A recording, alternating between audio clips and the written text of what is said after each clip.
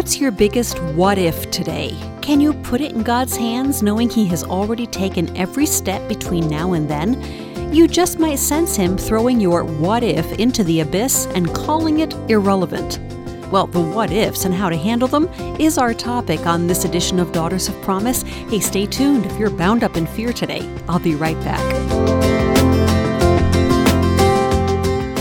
By nature, I have been a fearful person, a chronic worrier.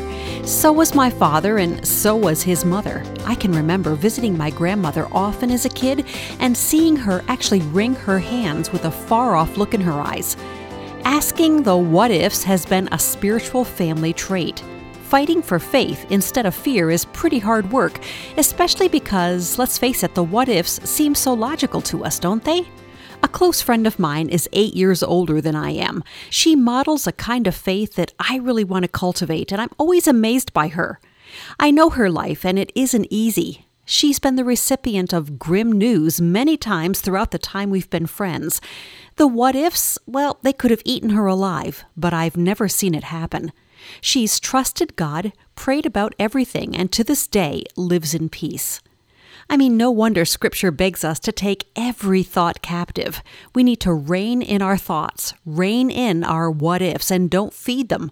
Not only can I think of many what-ifs, but so can my enemy. He's right there to feed the likelihood of dismal outcomes.